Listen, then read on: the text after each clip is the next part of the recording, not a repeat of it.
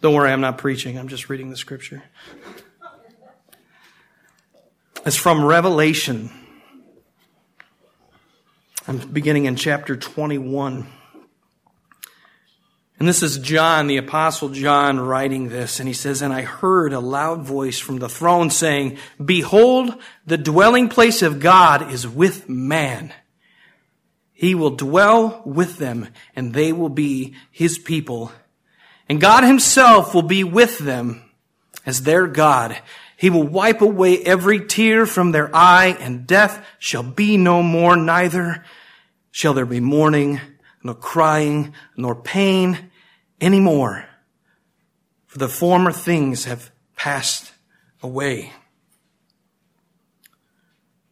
And I saw no temple in the city, for its temple is the Lord God, the Almighty, and the Lamb. And the city has no need of sun nor moon to shine on it, for the glory of God gives it light, and its lamp is the Lamb. By its light will the nations walk, and the kings of the earth will bring their glory into it, and its gates will never be shut by day, and there will be no night there. They will bring into it the glory and the honor of the nations, but nothing unclean will ever enter it, nor anyone who does what is detestable or false, but only those who are written in the Lamb's book of life. Then the angel showed me the river of the water of life, bright as crystal, flowing from the throne of God and of the Lamb through the middle of the street of the city.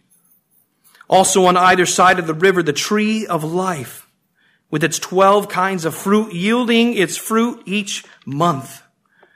The leaves of the tree were for the healing of the nations. No longer will there be anything accursed, but the throne of God and of the Lamb will be in it, and his servants will worship him. They will see his face, and his name will be on their foreheads. And night will be no more.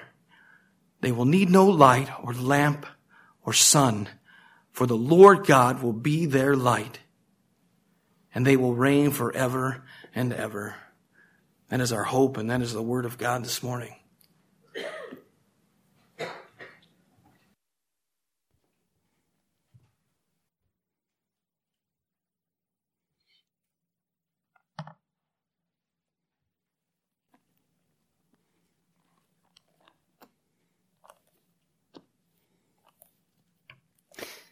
As we continue our time in the Word this morning, let's begin with prayer.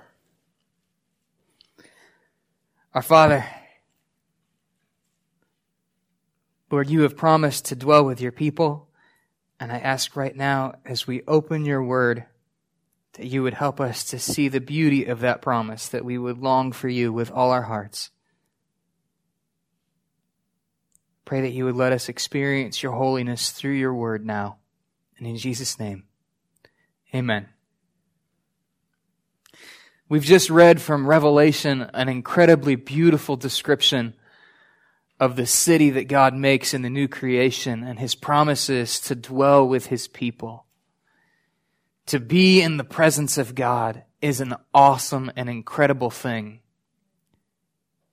And I want to ask, as we begin this message from Exodus, have you ever had a place where it seemed easier to meet with God? Has there ever been a place that you've gone where it seemed like God was closer? For some people, if you've been to camp, if you've enjoyed retreats, some people say that God seems closer when you get away. For other people, if you've been blessed to be part of a good church, you may feel closer to the Lord when you're with certain people. But I believe, based on the Word of God, that God is always available through His Word. And if you seek Him through reading His Word or through listening to preaching, if you try to listen to what He says, Scripture says if you seek Him, you will find Him no matter where you are. And it's my prayer that as we look at the tabernacle in Exodus, that will help us seek Him on a regular basis so that we can enjoy His presence.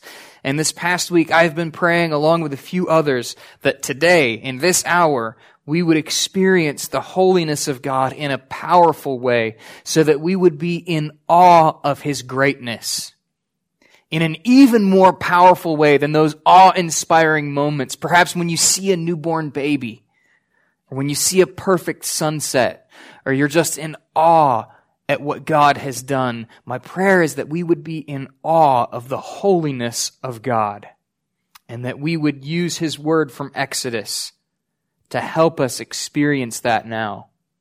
So I've already used the word tabernacle. It's a strange word. It only exists in the context of the Bible. We would never use it anywhere else.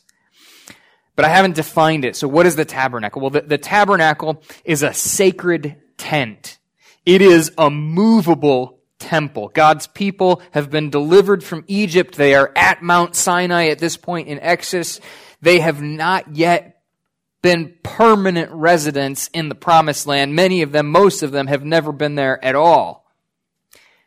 The tabernacle is a movable tent for people with no home so that they could experience God's presence in their nation. It is furnished according to God's exact instructions, and every design, every furnishing should help us understand who God is. So the fundamental question is, do you want to know the Lord and experience His presence today, now? And I hope that all of us do. And if that's the case and you do, then understanding how God made this possible for people in Israel should help us understand what that means for us today as people who believe in Jesus Christ. Jesus Christ didn't come in a vacuum. He came as the fulfillment of all of these promises. And these help us understand who He is and how we can come into God's presence as His people. So God says in Exodus 25 and verse 8, and I'm going to be looking at a few passages in Exodus, but to begin with, He says in Exodus 25 verse 8, that this tabernacle could be called a sanctuary. It is a holy place, and He instructs them to build it. And He says the reason is that I may dwell in their midst, that they would have the real presence of God in their nation. This portable temple was the center of Israel life and worship, very literally. And the passage that we'll see today contains instructions for setting up this tent, this tabernacle. And my goal today is to do a quick overview of the whole building and the surrounding courtyard. And it's not actually built until later in the book, and we'll talk about why in another message. But I want you to imagine with me as vividly as you can what this tent is like. The book of Numbers, and if you remember Genesis, Exodus, Leviticus, Numbers, when Numbers starts, they're actually still at Mount Sinai. They don't go anywhere. The book of Numbers tells us the entire camp of nearly 2 million people surround the tabernacle with 3 of the 12 tribes on each side of it. So there are 3 tribes to the east, to the south, to the west, and to the north. You can think about 500,000 people on each side of the tabernacle, so that no matter where the nation goes, it is literally the center of their nation. So I want you to imagine, starting from the outside of the camp, walking in to Israel's camp with me that is at the base of Mount Sinai. So think for just a second.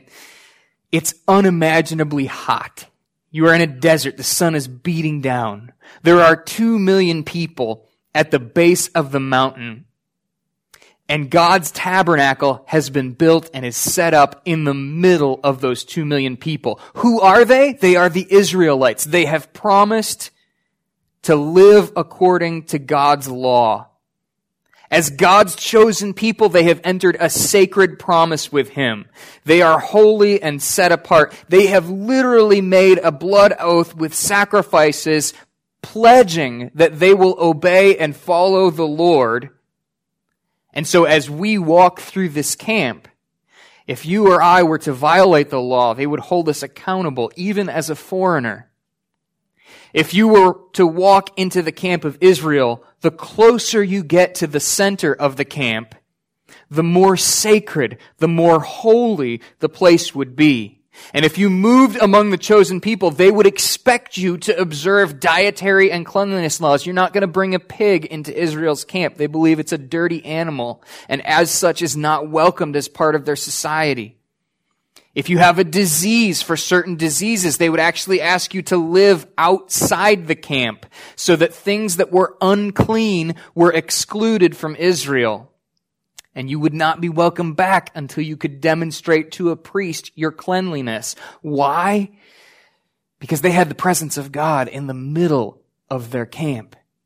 And so working from the outside of the camp in, let's notice each of God's instructions for setting this up as you move closer and closer to the place where God dwells. Words like reverence and awe are words that we scarcely understand today. But I believe that they would describe perfectly what it would have been like to approach the tabernacle, where you can scarcely breathe because of the awesomeness of the moment. Maybe you've experienced that if you've ever been to the Grand Canyon, if you've ever been to something that's truly majestic, that you can scarcely wrap your head around its grandeur and its beauty. That's what it's like, in a way, to walk into the presence of God. C.S. Lewis said, "I would not know what it meant to fear God unless nature taught me the blessings of awesome things."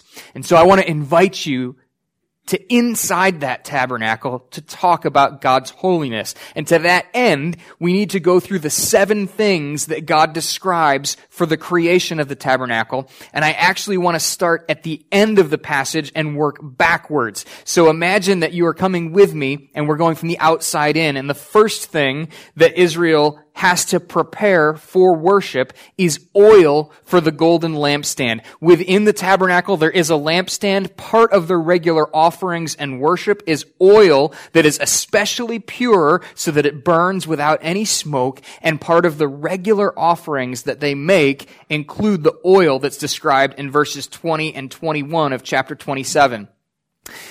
You might remember from a high school English class, maybe a novel like The Scarlet Letter by Nathaniel Hawthorne.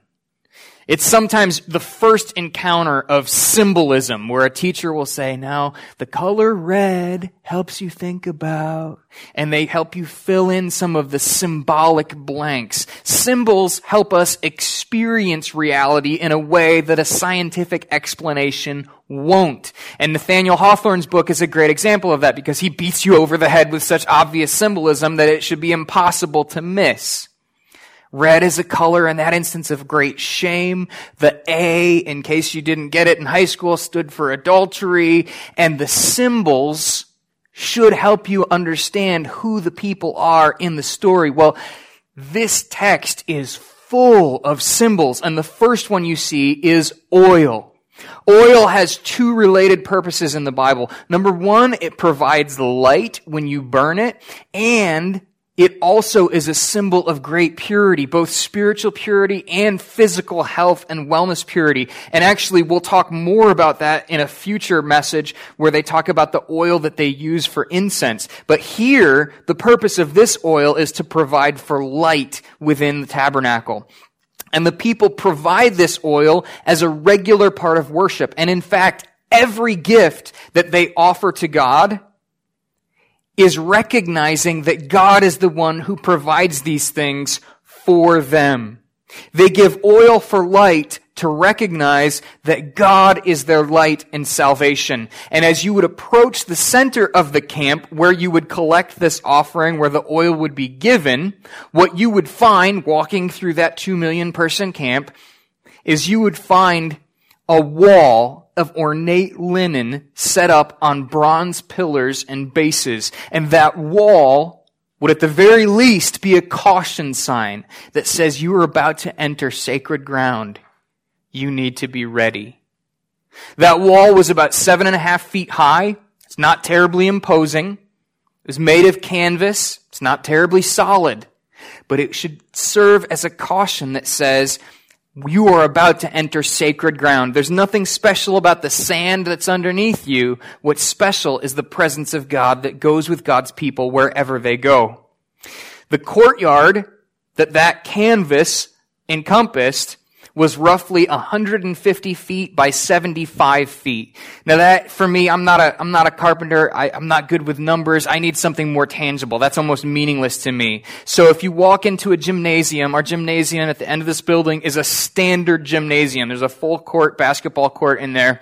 A standard gymnasium is about 60 feet by about 90 feet, which means that it's 2/3 the length of this courtyard. So picture of a gymnasium. You've been in a gymnasium, picture that, and add another 50 feet. Go with me to half court. That's your 50 feet from the wall. Add that on to the end.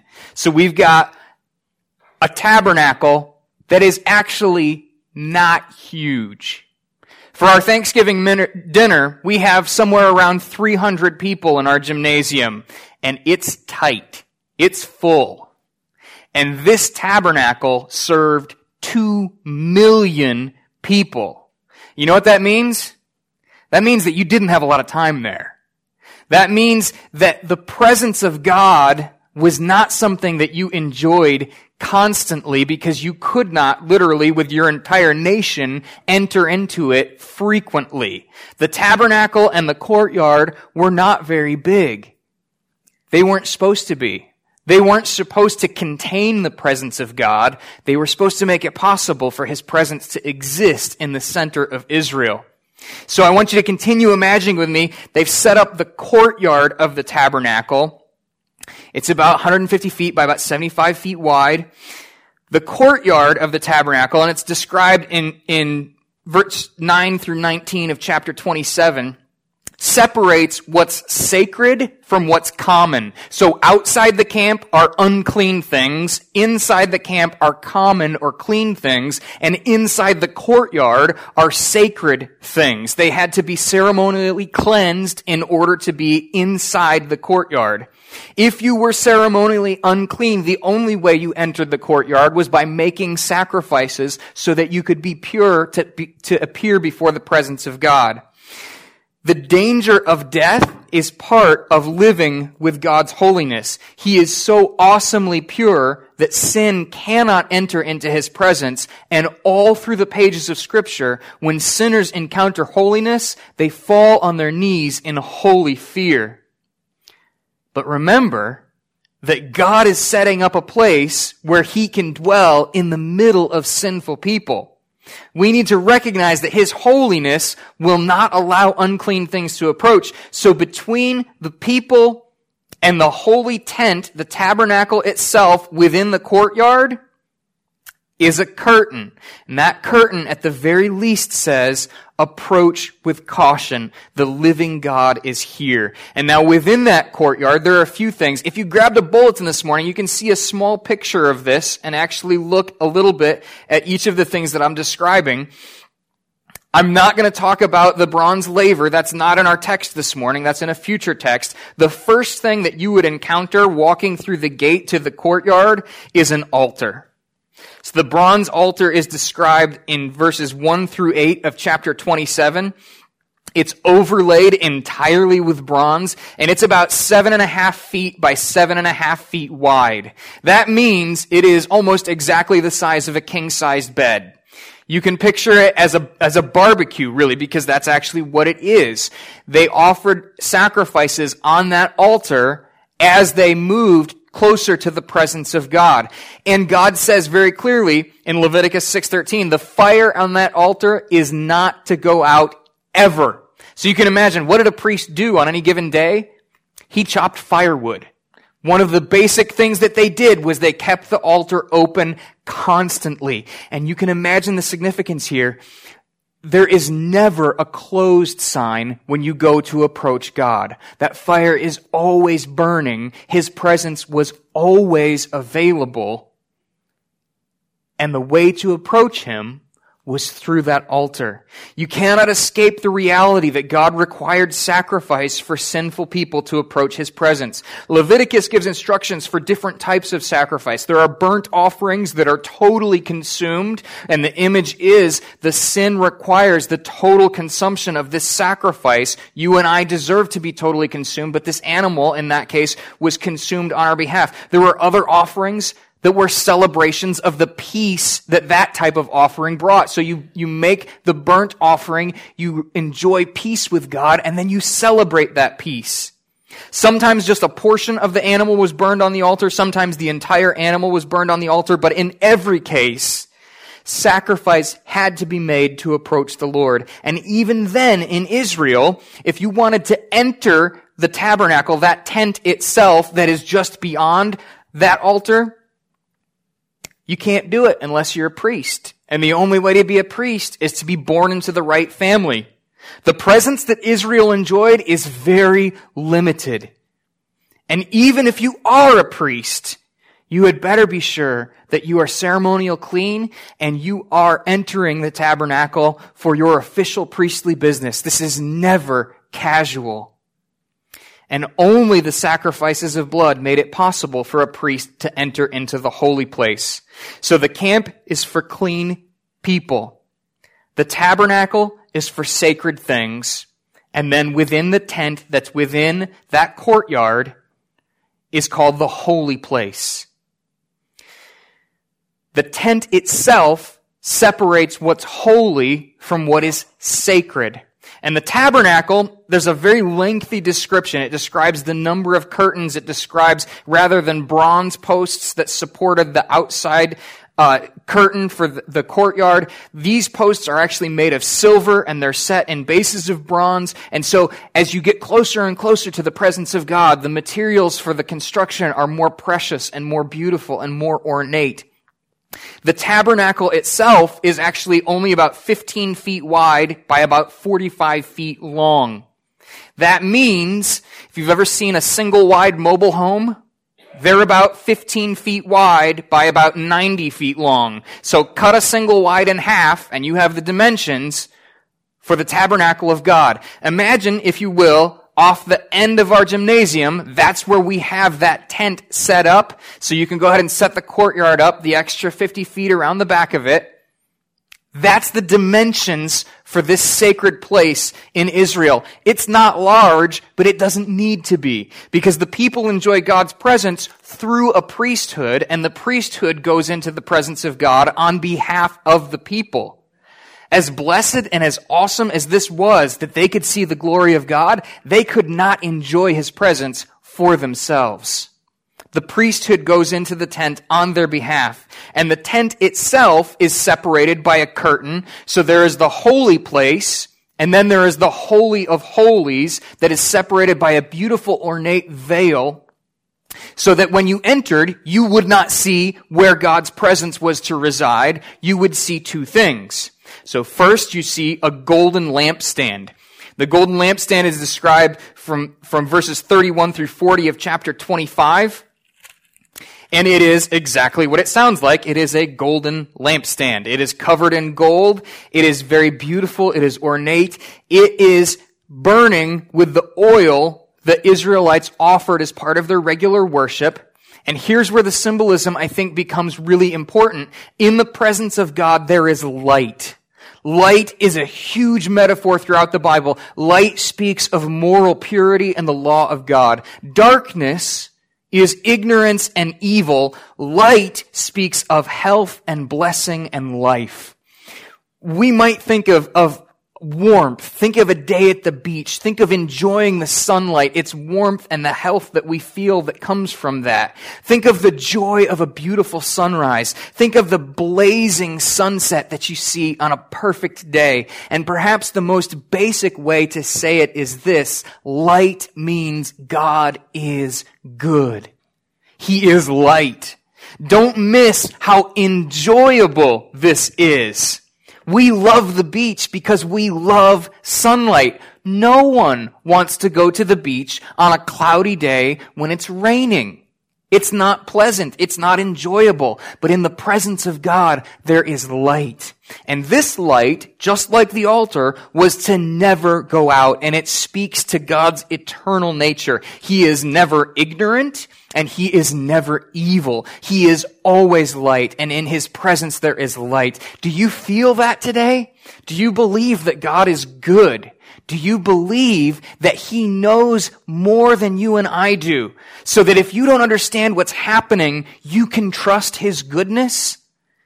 This is a symbol that says, God is light. Now, next to the lampstand was a table for bread. It's also covered in gold. It's described in verses 23 through 30 of chapter 25. The table is called the bread of the presence. It is literally just there so that they can put pieces of bread, one for each tribe of Israel, before the Lord constantly. And it's really a sort of visible prayer. We pray with words to God, and we can and we should. This was a kind of prayer that was a constant reminder that we need His provision. So as much as the priests were butchers, they were also bakers. And like with light, bread is a metaphor all throughout the Scripture, and it always means this: God gives us good things for our life. Now, I know currently bread is not popular among people who like to tell us what we should and shouldn't eat. But here is the truth. It is delicious. And the bread that was offered to God was a recognition that God gave His people good things. God gives His people what they need for life. Let me ask you, do you believe that this morning? When you are disappointed and you feel like God has not given you what you wanted or needed, are you able to praise Him and trust that He is your provider? Do you recognize that with symbols like light and bread in the presence of God, there is real joy? But there's actually more holiness beyond the bread of the presence and the lampstand that never went out. There is a veil that guards the Holy of Holies. And within the Holy of Holies is one of the strangest things in all of Scripture. Chapter 25, verses 10 to 22, describes the Ark of the Covenant. If you've ever seen Indiana Jones, Raiders of the Lost Ark, you have some idea of what this is. It's a box. It's about 3 feet by 4 feet. It's carried on poles. It's covered in gold. It has a lid on top of it with 2 angels facing each other. And it just seems bizarre, frankly. What is this gold-plated chest with angels on the top of it doing at the center of Israel's worship? Why does it even exist? You might remember, if we've just gone through the first 10 commandments, God says, do not make any images of me. And then when He tells them to set up the tabernacle, He says, make this thing with images on it and put it in the center of the temple. Why does He do that? The reason is, this is not God. This is not picturing what God is like. This is a representation of the throne where God would sit. This is His footstool, and the angels that are on top might seem strange to us. In fact, I'm going to read from Ezekiel a description of what similar angels look like. But they are awesome, and they are powerful, and they are the servants of God.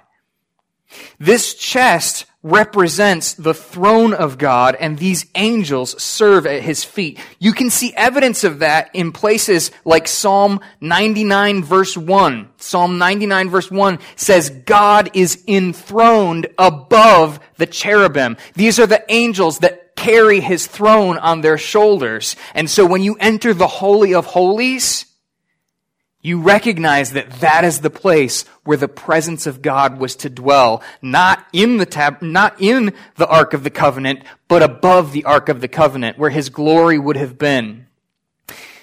Ezekiel chapter 1 gives us one of the most vivid descriptions of this, and I think it's worth reading because for us, if you have a mental picture of a cherub, it's probably of a fat baby with little wings.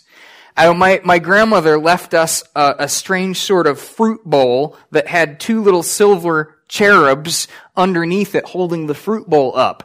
That is ridiculous and has nothing to do with what a cherub actually is. So if you have your Bible and you want to turn with me to Ezekiel, I'll read what an actual cherub sounds like, and you can get a sense of what something very similar would have been on top of this box. So Ezekiel chapter 1, and I'm going to read verses starting in verse 4, as Ezekiel describes the glory of God and coming into his presence. He says, "As I looked, behold, a stormy wind came out of the north, and a great cloud with brightness around it, and fire flashed forth continually, and in the midst of the fire, as it were, gleaming metal. And from the midst of it came the likeness of 4 living creatures, and this was their appearance. They all had human likenesses, but each had 4 faces, and each of them had 4 wings, and their legs were straight, and the soles of their feet were like the soles of a calf's foot, and they sparkled like burnished bronze. And under their wings, on their 4 sides, they had human hands, and the 4 had their faces and their wings thus. Their wings touched one another, and each one of them went straight forward without turning as they went. As for the likeness of their faces, each had a human face. The 4 had the face of a lion on the right side, the 4 had the face of an ox on the left side, and the 4 had the face of an eagle. Such were their faces, and their wings were spread out above. Each creature had 2 wings, each of which touched the wing of the other, while the 2 covered their bodies. And each went straight forward. Wherever the Spirit would go, they went, without turning as they went. And for the likeness of the living creatures, their appearance was like burning coals of fire, like the appearance of torches moving to and fro among living creatures. And the fire was bright, and out of the fire went forth lightning, and the living creatures darted to and fro like the appearance of a flash of lightning." The image of a cherubim is incredibly powerful. It is both terrifying and absolutely beautiful. They show supernatural strength, and the implication is, if God's angels are this powerful, if these are the servants at his feet, how much greater is God himself? There's no image of God. There's only a place for his presence. One of the other places we see cherub in the Bible, they're not described. They are set at the gate of the Garden of Eden after the fall with a flaming sword so that no one is able to enter the garden again. These are the guards that stop things from coming into the presence of a holy God when they are not pure. And within that box, within the ark, is where the law of God is kept. This is the promise that God's people made to keep his commandments. They said, "We will observe your laws." God gave them a copy of those laws so that they would be accountable to keep them. And God's copy was kept within the Holy of Holies, in effect, at his feet. And if that were all that were to the Ark of the Covenant and the Holy of Holies, we would be done for, because all it would do is it would hold up the law of God and God's perfect holiness, and it would be a reminder to God of all the ways we have sinned and broken his law. There was danger in coming in here. In fact, when the priest would go into the Holy of Holies, the one time of year that God said it was acceptable for a man to come into his presence, they literally tied a rope around his foot so that if he sinned in the presence of God and God struck him dead, they could drag him out without also becoming endangered by coming into the presence of God. So here, in the Holy of Holies, God has his law and his presence, but there's more. The lid to the golden ark was actually called a mercy seat. And what happened with the mercy seat is once a year, when the Day of Atonement came, and the sacrifices for the peace of God were made, they took blood from the sacrifices and they sprinkled them on top of that golden box. Now, I want you to imagine that as vividly as you can. It's sort of gross. But that blood is a recognition that God's people broke his laws. When I described the covenant promise 2 weeks ago, I said, little kids take little oaths like cross my heart, hope to die, stick a needle in my eye. This is what happens if you break the promise, right? Well, a covenant promise was made with sacrifices, and the 2 people promising were saying, if I break the promise, this is what happens to me. What happens in the Holy of Holies year after year after year is God's people say, we broke your promises, God. And the sacrifices that cover the Ark of the Covenant are saying, these are the sacrifices that are necessary so that your holy presence can continue to live among people who break your law. Now, if you appreciate the awesome holiness of God and think about what was necessary to come into the place where His presence dwelled, and think about Hebrews teaches us that this tabernacle is modeled after heaven. So it is an earthly representation of what God's actual throne room is like. That's why we read that passage from Revelation.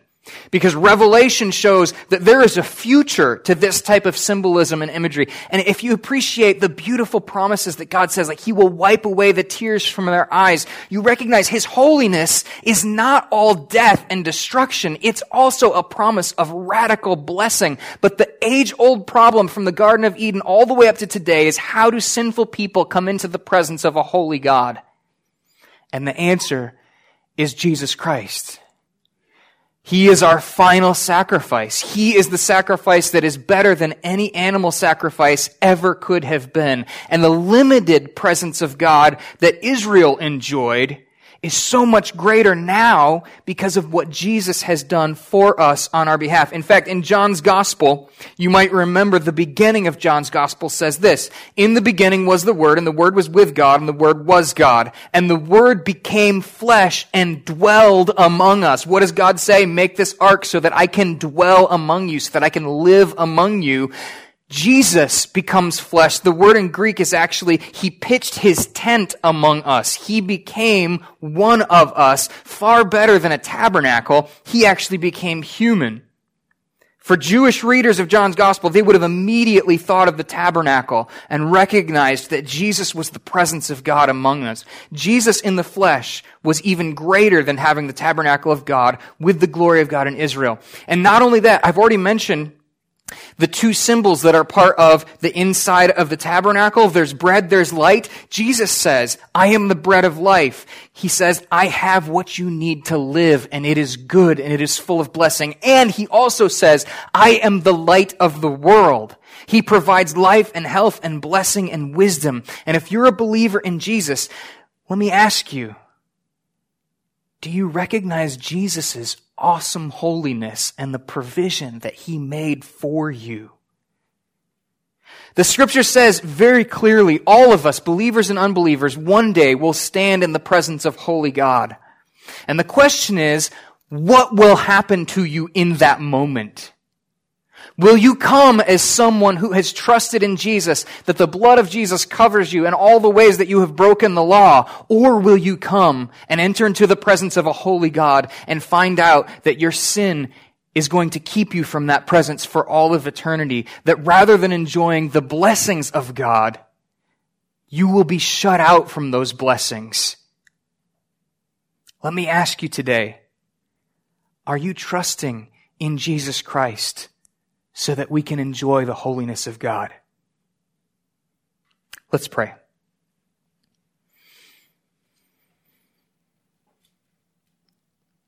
Our Father in heaven, Lord, I ask that your Spirit would continue to work in our hearts. Lord, may we appreciate the awesome joy of your presence. And may we rest in what Jesus has done for us through His blood. And I pray this in Jesus' name. Amen.